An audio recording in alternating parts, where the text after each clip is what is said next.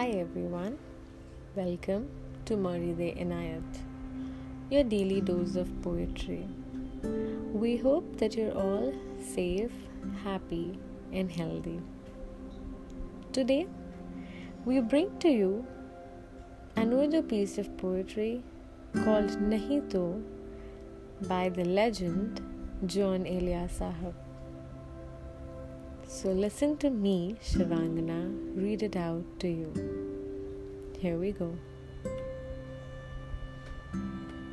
ये गम क्या दिल की आदत है? नहीं तो किसी से कुछ शिकायत है?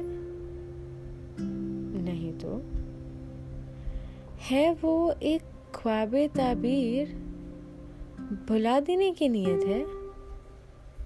नहीं तो किसी के बिन, किसी की याद के बिन जिए जाने की हिम्मत है? नहीं तो किसी सूरत पे दिल लगता नहीं? हाँ, तो कुछ दिन से ये हालत है? नहीं तो तुझे जिसने कहीं का भी ना रखा, वो एक जाती सी वहशत है?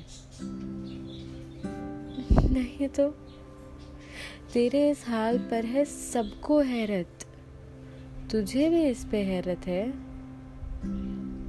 नहीं तो हमानगी नहीं दुनिया से तेरी, तुझे इस पर नदामत है? नहीं तो हुआ जो कुछ यही मकसूम था क्या? यही सारी हिकायत है?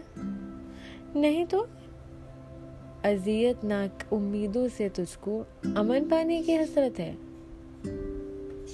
नहीं तो तू रहता है ख्यालों ख्वाब में गुम, तो इसकी वजह फुर्सत है? नहीं तो वहाँ वालों से है इतनी मोहब्बत, यहाँ वालों से नफरत है?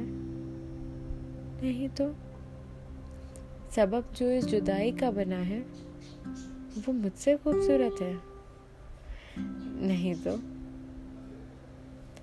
That was Nahin by Jaun Eliya, being recited by me, Shivangana.